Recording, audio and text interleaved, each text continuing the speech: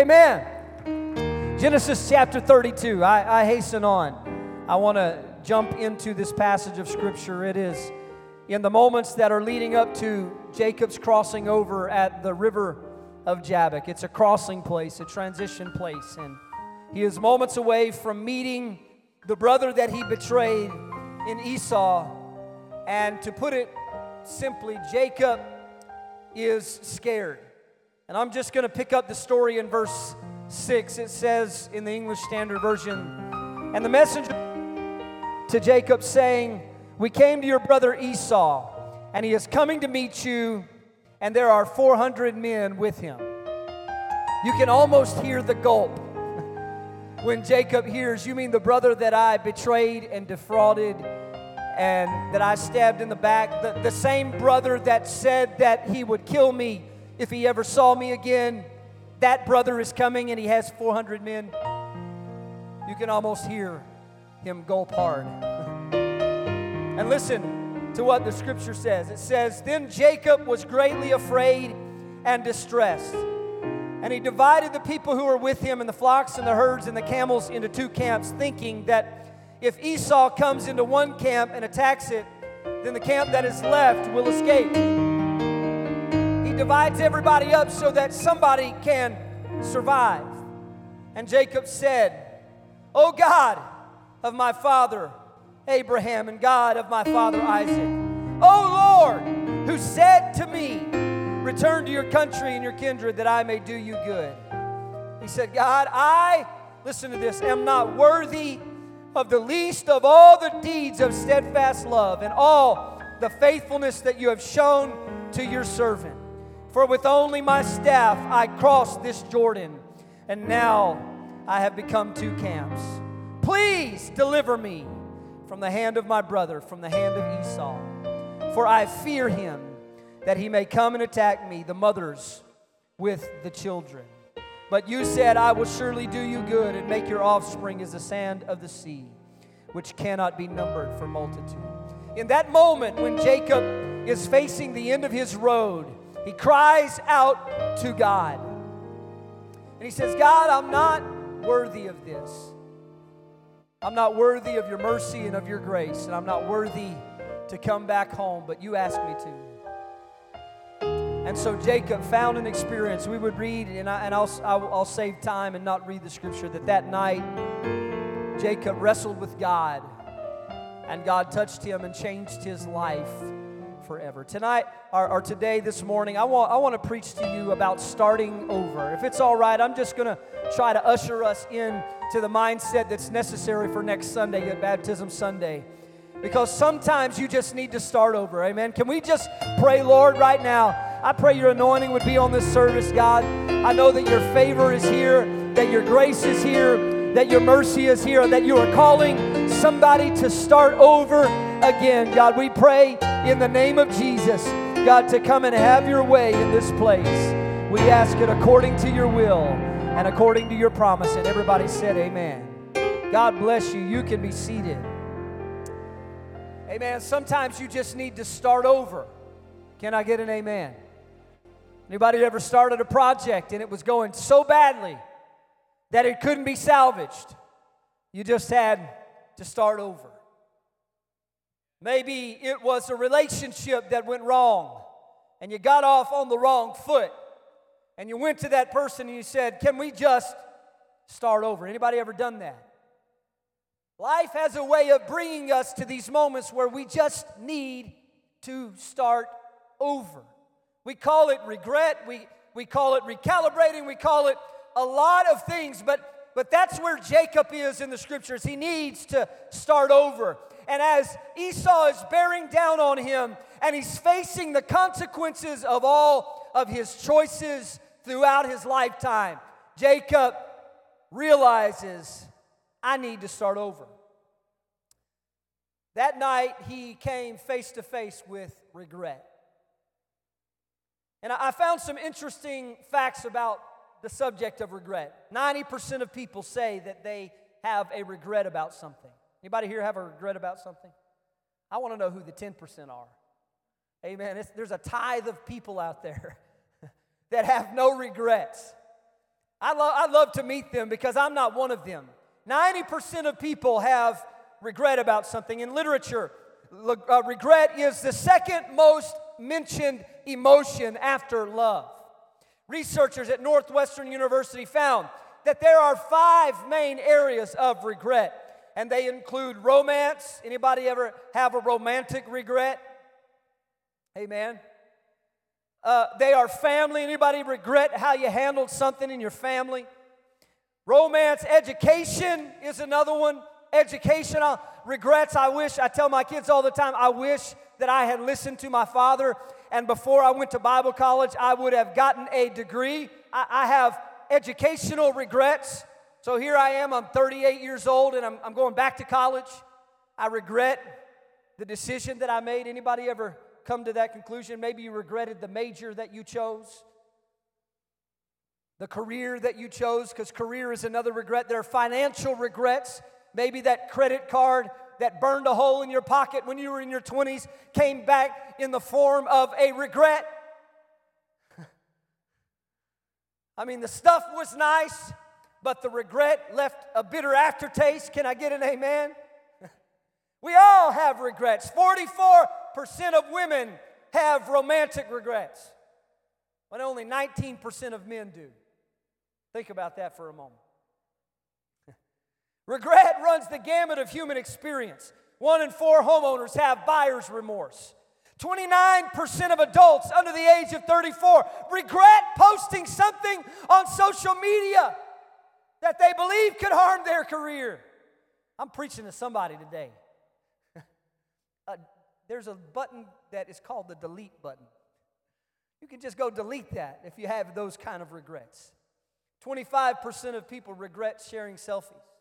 Amen. Let me tell you something. The percentage is a lot higher for those of us regret somebody else who posted a selfie. There's all kind of regrets.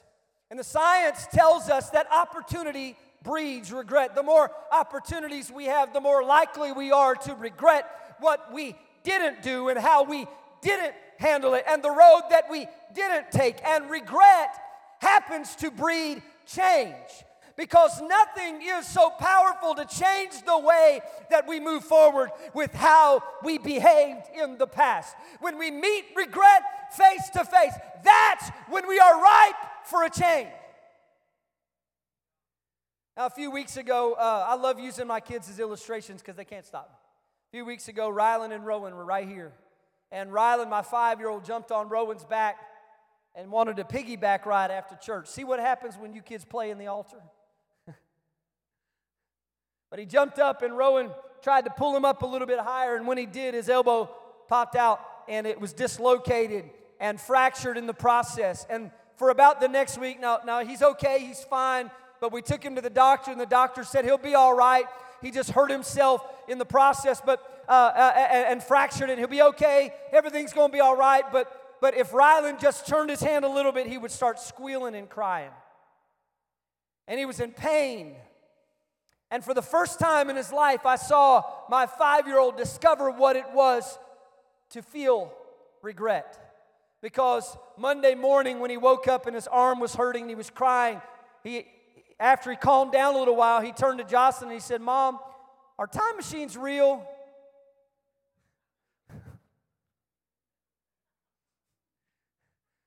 She didn't put it together. She said, no, baby, I don't think they are. Why do you ask?" He said, "Well, I saw a YouTube video about a time machine, and if there was one, I would go back to yesterday, and I wouldn't jump on Bubba's back at all."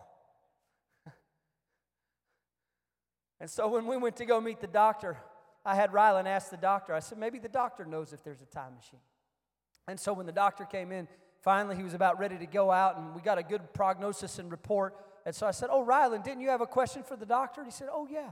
And he asked the doctor, "Do you have a time machine?" And the doctor thought it was the funniest thing.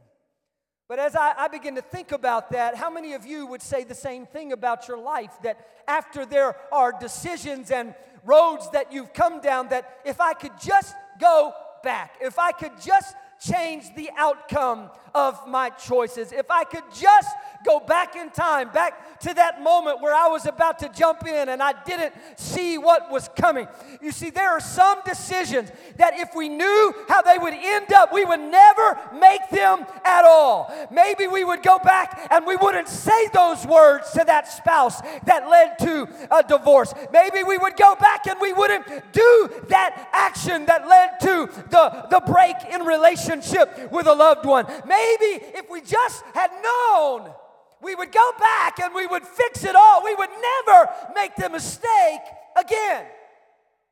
I'm preaching to somebody here already. Because how compelling is the idea of starting over? I just wish that I could do it again.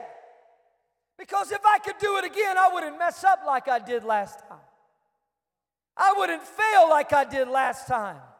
I would go back in time and I would say the right words. I would do the right thing. I would tell my kid I loved him instead of getting after him and driving him away. I would pass that job up. I would walk away from that opportunity that brought me heartache. You see, Genesis 32 contains a unique moment in the life of Jacob. It is a confluence of his past and his future. He's coming back to the land of promise. He's coming back to the land that God swore to his father Abraham and Isaac. He's coming home because God said come home. His future is laid out in front of him. But as he's on his way to a new season, and as he is coming into his future, Jacob comes face to face with his past.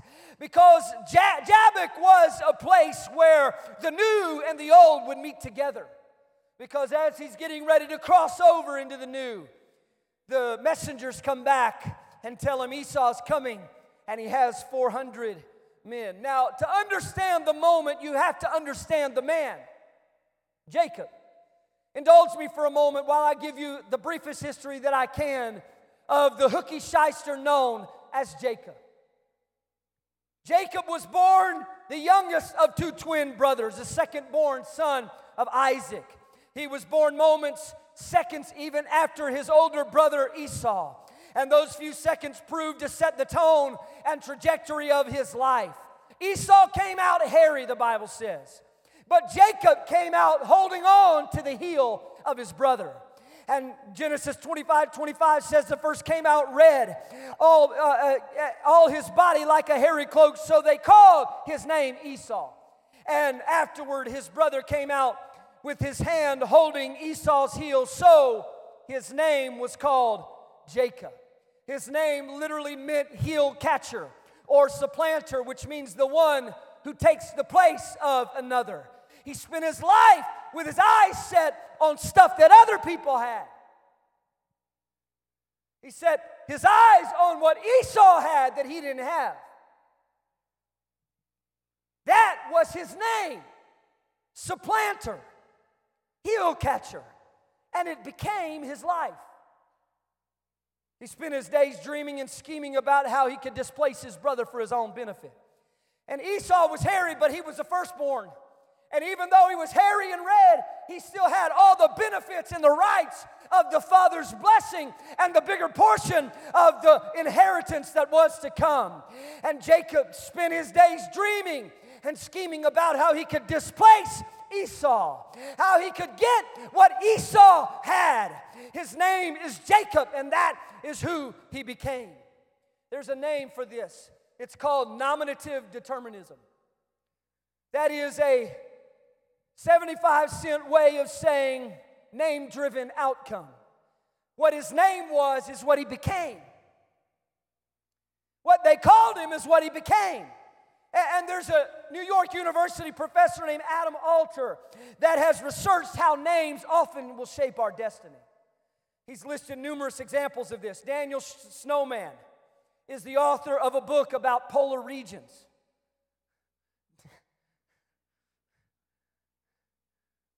His name led to his destiny.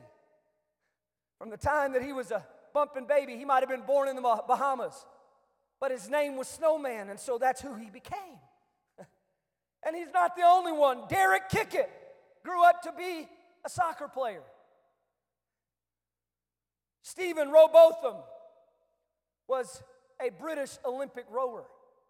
He never stood a chance because his name determined his outcome. Amen? Now, here's the title of Adam Alter's study. He said this. He said, would Usain Bolt be the fastest man in the world if his name had been Usain Plod? How is it that the fastest man in recorded history's last name is Bolt? It's nominative determinism. The name determines the outcome. And Alter concludes that researchers have shown that our names take deep root within our mental world and draw us magnetically towards the concept that they embody. And so consider in Scripture that there was a man named Bartimaeus, and the word Bar means the son of, and Timaeus means the unclean, rejected, defiled, contaminated. So from the time that Bartimaeus was born, he was the son of the rejected, contaminated, the defiled one. And it was that same blind Bartimaeus that when he sat on the roadside calling for Jesus, they tried to shut him up. Don't trouble the master. Rejected, despised, and put off to the side. And somehow, decades before it would happen, his name determined his outcome. Is anybody with me this morning? Names matter. And what you are called matters. So many people labor under these labels. Names are descriptive words used to pigeonhole, stereotype, and marginalize, and oftentimes those labels will stick. And the person becomes who people said they would be. And that is certainly the case with Jacob, because he spends his life bullying his way into his birthright. When his brother comes out from the field and is at the point of death, rather than just loving and helping his brother, he bullies him at the point of his need and says, I'll trade you birthright for a bowl of soup. And Esau is so desperate and weak at the moment that he does it. That's the kind of man that Jacob became. He bullies his way into his birthright. Then later, the scripture says when he found out that Isaac was ready to bring the blessing, that Isaac called for Esau, and he wanted to bring him some meat and come in, and Isaac would bless him there. And when Jacob heard he and his mother hatch a scheme, he wants what Esau has. He wants to take his place. And so the Bible says that he fashions a sleeve of goatskin because Esau's so hairy. And he cooks up some goat, tries to make it taste like deer meat. And he brings it into Isaac while his eyes have grown dim. And he fakes his way into the blessing of his brother, fooling his father for his own benefit. Let me just say it this way. Nothing was off the table for Jacob when it came to getting what he wanted out of life. He was a man with a plan. He had ambition. He had drive. He wanted what he wanted, and he would do whatever it took to get it. He would fight later with his father-in-law over flocks and wives, and everything that Jacob did was in service of his own future. He sets his sights on the life that he thought he wanted to live, and it was no holds barred from that moment. He is the kind of guy that was going after his own way and will. A man with a plan, ambition, drive, desire. He's a hustler and a fighter, and he'll take your feet out from under you if you don't watch him close. But he also left a littered past of bad feelings, of broken promises, of busted up relationships, and bad consequences. And Jacob had grown rich in the process. Somebody hang on with me. We'll get to the preaching part here in a little bit. But I just feel that I'm ministering to somebody because Jacob had left a trail of wreckage behind him. He's grown rich. He's gained wealth. He had worked for 2 wives. He had a family and plans in a future. But when he decides to come back to Canaan, he has to face the music. He has to pay the piper. Because you can't live your way and cut people out from under their own dreams and plans and take the place of others without causing damage and without breaking things in the process. And the brother whose blessing he had stolen was now waiting on the other side of the river of Jabbok. And Genesis 32 pulls the veil on what was happening in Jacob's head. Every bad decision, every crooked deal, every instance of broken trust, every trick and scheme of his supplanting past was coming down on him. And Esau was drawing near. He could feel the end coming. Jacob was on high alert because he could sense this might be the end of my story. This might be the conclusion of the matter. Esau's coming, and he has 400 men. And if I could, I would just call the name of those men consequences. Consequences. Esau was marching with 400 consequences coming behind him. And every one of them had judgment with Jacob's name written on it. We're coming for the supplanter. We're coming for the one who messed us up and took us out. We're coming for the one who is a betrayer and a backstabber, and all of the consequences are coming down on Jacob. Esau draws near, and Jacob is left at the crossing of Jabbok to wonder, how is it all going to end? How am I going to get out of it this time? There's no talking your way out. There's no forming and fashioning a sleeve. There's no bargaining. All the leverage is with the consequences. You can't work your way out of this one, Jacob. You can't strategize and scheme your way through this one. It's just a matter of time till they come. And so that night he divides his family into two camps, his family in flocks, in order to minimize loss, and sends them out ahead hoping to insulate those he loved from the consequences of his own failures. And that night Jacob's regret lay heavy on his shoulders. Is this the way that it will end? Is this how it comes to a conclusion? Will I lose everything that I fought to gain? Is this what my life will become? And there are things that if we had known how it would have ended, we never would have began. And Jacob sees his life through the lens of regret. I just wish if I could go back to that campfire with the pot of soup. If I could just go back and love my brother, maybe my kids wouldn't be in danger now.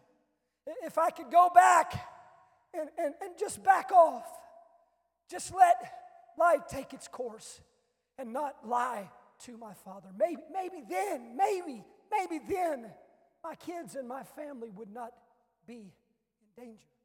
If I could just go back, if I could just do it again. You see, there are decisions that we would not make if we can make them again, words that we would not speak again, actions we would not take again. There are people, hear me today, that we would not date again. Can I get an amen? There are lies that we would not tell again. There are roads that we would not take again. And if we only knew how it would have turned out, we would have done it differently. And Jacob needed to start over. It's what Jacob really wished, that he had a time machine. If I could just go back, if I could just fix it all, if I could just erase what I had done, if I could just start over right here and right now, then everything would be okay. And Jacob cries out to God that night. And Jacob calls on God in the midst of that moment. And hear me, he prays honestly. I love this. He prays honestly. He knew he wasn't worthy and admitted that he was afraid. And that night, the scripture says, and Jacob was left there alone. Somebody say, at the crossing of Jabbok. He's at a crossing place. The crossing of Jabbok was a ford in the river. It was a place where they crossed the river back into the promised land. And that night, Sister Doris, Jacob sends his family on ahead. He puts his family between him and his consequences. And he sends them on ahead and he stays there behind. And the Bible says that night something transpired in the life of Jacob, because nobody else was there to bail him out. It was just Jacob now. Nobody else had made the decisions that he had made. Rebekah wasn't there, his mother who had aided him. And Laban wasn't there. And Esau wasn't there. And Isaac wasn't there. Nobody but Jacob and God. And Jacob, the Bible says, wrestled with a man till the breaking of day. Genesis 32 ushers us into this scene of struggle. And there Jacob was left alone, and a man wrestled with him till the breaking of day. And when the man saw that he did not prevail against Jacob, he touched his hip socket. And Jacob's hip was out of joint when he wrestled. And what I'm saying to you is Jacob refused to let go when the angel of God showed up in his life. Hold on with me for a moment. He said, let me go, for the day is broken. But Jacob said, I will not let go unless you bless me. And he said to him, what is your name? What is your name? My name is Jacob, supplanter. I am who they say I am. I am what they have labeled me. I'm not hiding from it. I'm not running from it. I admit it freely and openly that I am what my name says that I am. I'm Jacob. I'm the liar. I'm the deceiver. I'm the one who took Esau's legs out from under him. I'm the one who lied to my father. I'm the one who fought with Laban. I'm the one who's schemed my way through everything. I am Jacob.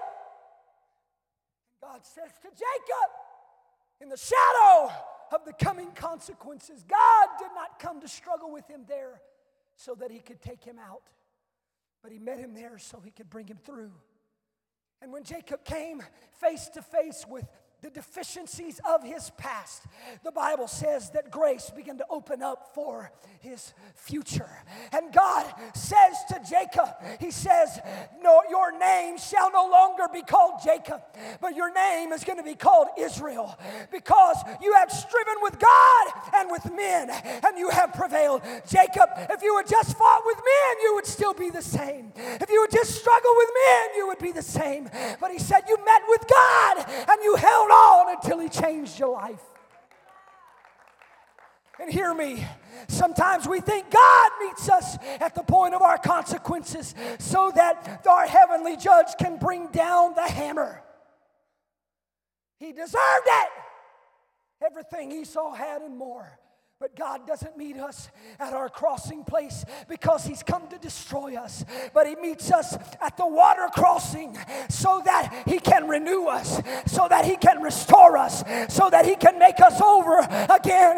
And he says, Jacob, your name was called Jacob, but now I'm calling you a child of God, a man that has prevailed with God. You are Israel. And there at his end, Jacob found a new beginning. There, when he thought it was all over, he met with God, and God said, your yesterday is gone, and now your tomorrow is open. My goodness, I feel the Holy Ghost in this place. You see, God doesn't come to you at the point of your need so that he can destroy you, so that he can defame you. He didn't come so that you would get what you deserve. He came so that you would get what you don't deserve. And Jacob, you don't deserve it. He said, I am not worthy. I am not worthy. But God says, I don't care if you're worthy. If you'll just hang on to me, I'll give you a new beginning. My goodness. Woo. Woo. God gave him a new name. Somebody say a new name. God gave him a new name. What he was called, he wouldn't be called anymore. God gave him a new name. He said, your name is going to be called Israel. And listen, you won't go far in the Bible without realizing that God is in the name-changing business. He called Abram Abraham, and he gave him a new name. Sarai's name was changed to Sarah. Jacob's name was changed to Israel. Solomon's name was changed to Jedediah. Why am I emphasizing the last syllable? Because in each instance that God changed the name, he didn't just give them a new name, Brother Chase, but every time he inserted his own name into their name. Oh, y'all don't know, I just arrived to preach just now. I just got here to preach. Oh, that was just getting here. Because he said, your name is no longer Jacob, but I'm going to put my name on you. And when my name is on you, your past is erased. And you have a new name that is written on your life. He said, no longer will you be called Jacob. Your name is Israel. He says, El is the name of God. It is an Old Testament Hebrew name of God. And he says, Jacob, not only am I going to change and erase the consequences of your failures, but I'm putting my name on your life. And when they say your name, they're saying my name. When they utter your name, they're saying my name. Because I'm putting my name on your life. Woo!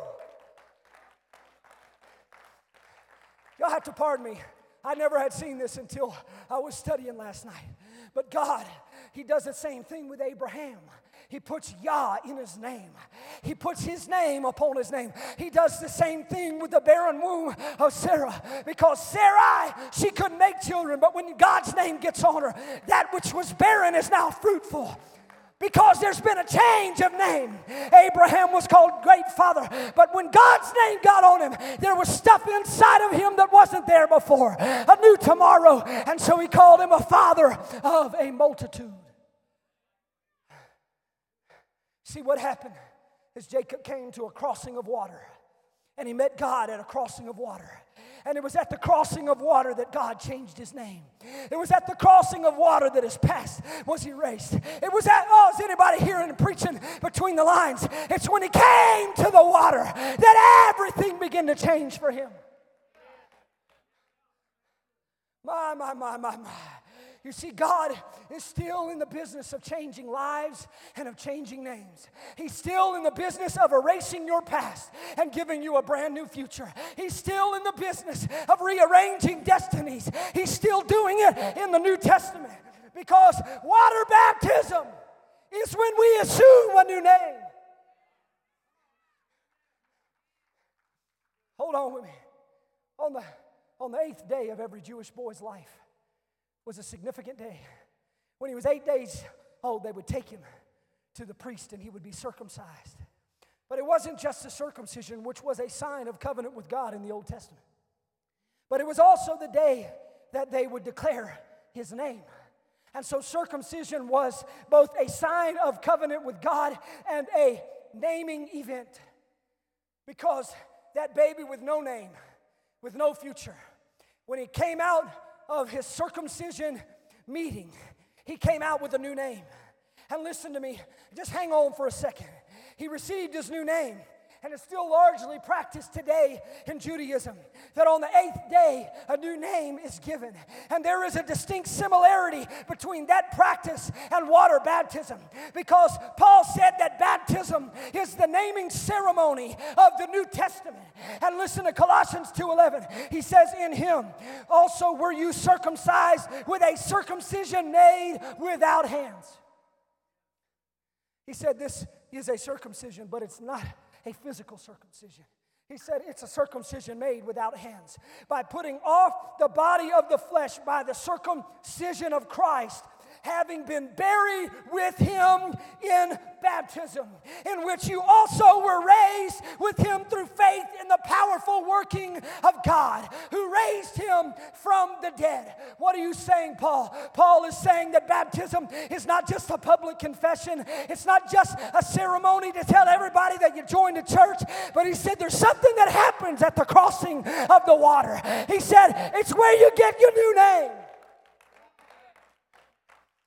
There's something going on at the crossing of the water, because baptism is the naming ceremony of the New Testament.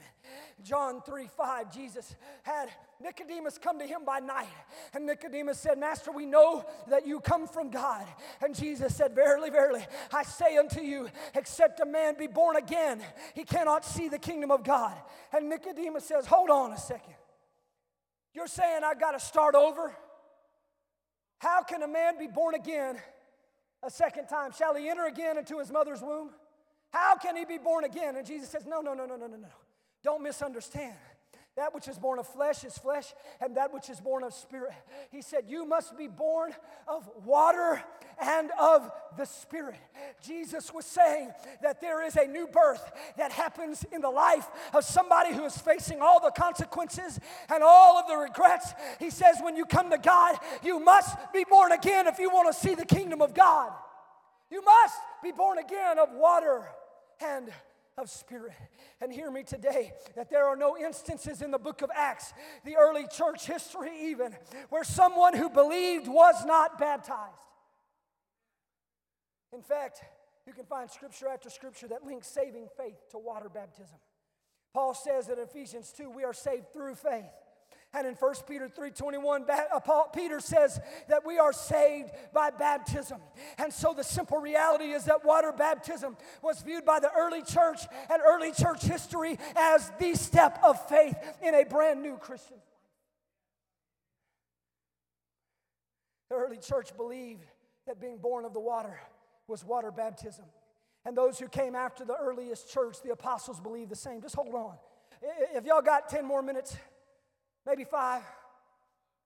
Justin Martyr, AD 51, wrote that being born of water is baptism. Irenaeus, early church father, said that just as Naaman was cleansed from leprosy in the Jordan River, so too do we find cleansing from our spiritual leprosy through water baptism, invoking the name of the Lord. Tertullian, the father of the Trinity, said that no one can be saved without baptism, citing the words of the Lord Jesus, unless a man be born of water and spirit, he shall not have life. And on it goes. Hippolytus, Clement, Cyprian of Carthage, Cyril of Jerusalem, even Athanasius, all of them recognized that the birth of water was a step of faith taken in water baptism, and that when you came out on the other side, everything was different. I'm not talking about a magical dip in the water, but I'm talking about a name-changing ceremony, just like happened to Jacob at the crossing of Jabbok. That when we meet him in the waters of baptism, Paul said we are buried with him in baptism. That we are baptized into his death.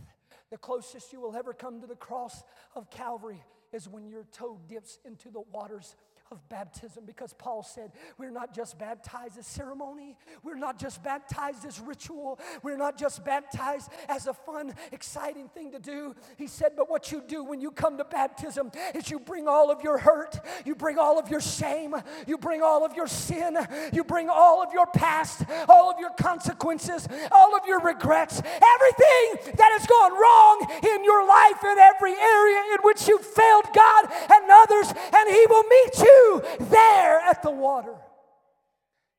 And when you come out on the other side, your past is erased. Peter said, be baptized, every one of you, for the remission of your sins. What happens at baptism?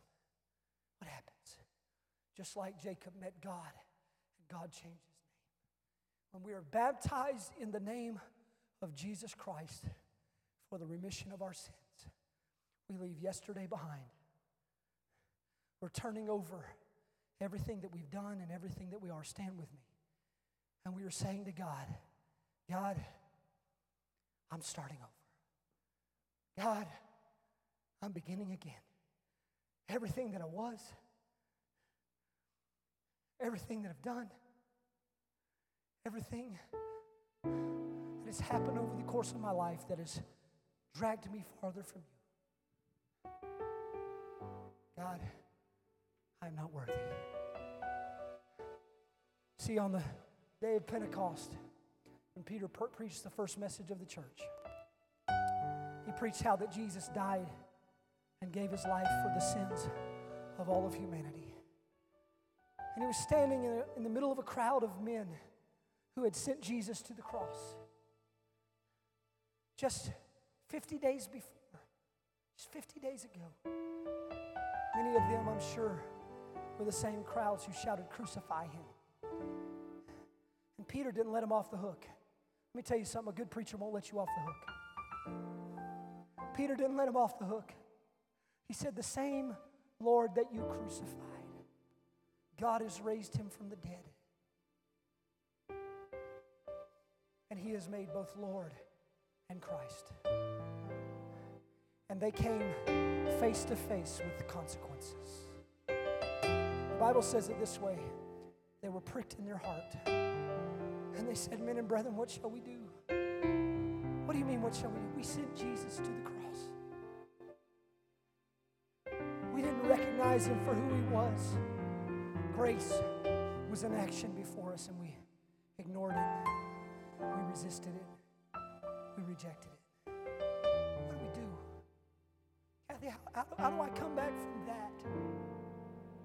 I had the opportunity to worship him, and I sent him to the cross, and he died there. Men and brethren, what shall we do? What do you do? How do you come back? How do you start over from there? Let me tell you something. We stand in their shoes today because it was my sins and it was your sins that put Jesus on the cross. It was my failures and your failures that caused him to go to the cross. Love sent him, but he went there to pay for the wages of sin is death. And he took it upon himself for me and for you. And how do you overcome that? How do you start over from sending the Son of God to the cross to die? And Peter said unto them, repent. Change your mind. That's all you got to do, Jacob. Admit it. And Jacob in the crossing of Jabbok said, God, I see it coming down and I am not worthy. I'm not worthy, God. I'm not worthy. This is what Peter said. Peter said, repent of your sins. Acknowledge what you've done before God. Because in order to have a new life, you have to bury your past. In order to have new hope, you've got to bury what was yesterday. You got to bury the old man. And Peter said, repent and be baptized, every one of you, in the name of Jesus Christ for the remission of sins. And he said, you shall receive the gift of the Holy Ghost. And we're in a holy moment here. But if you have never been baptized for the remission of sins, I want to encourage you, whether it's this Sunday or next Sunday, you need to be baptized in the name of the Lord Jesus Christ. Not because it's a church ceremony, not because we want cool pictures, but because the new beginning that you need is at the crossing of water. And if you'll just meet him there, just like Jacob did. He said, Jacob, I don't see you through the lens of your yesterday. Now I've put my name on you. And when the Bible says in Galatians that when we are baptized into Christ, that we have put on Christ. And when we are baptized, God doesn't look at your yesterday. He doesn't look at your old name, but he sees his own name written upon you. And it's the name of the one who was slain. It's the name of the Lamb of God who is spotless and pure. And so if you come here today and you've got so many regrets and mistakes behind you that you don't know how to start over, I want to tell you Jesus wants to meet you here. I want our praise team to come right now. I'm going to pray. And as I pray, as you're moved, I just want some people to step out of this aisle and walk to the front and say, God, I'm ready for my new beginning. Heavenly Father, God, you see this service, Lord. You ordained it in heaven. And God, I pray that somebody would get a revelation of their need of baptism, Lord. Maybe they were baptized just because. But God, I pray that somebody would meet you at the crossing of water. God, that somebody would meet you at the point of their need today. Lord, we pray a prayer of repentance in one accord. God, we failed you in so many different ways. We acknowledge our sin. Come on, that's it. Reach out and pray right now. Lift your hands. We acknowledge our sin before you. And Lord, we want to meet the God who wants to change our name. The God who wants to put his name upon our life. To put his name upon our future. To put his name upon our tomorrows. Come on, that's it. Somebody reach out and touch him and say, Lord, I need you. Lord, I need you. Lord, I can't make it without you. Lord, I don't want to live without you. God, I regret who I've been and how I've come here. But God, today, I'm leaving it behind in the name of Jesus.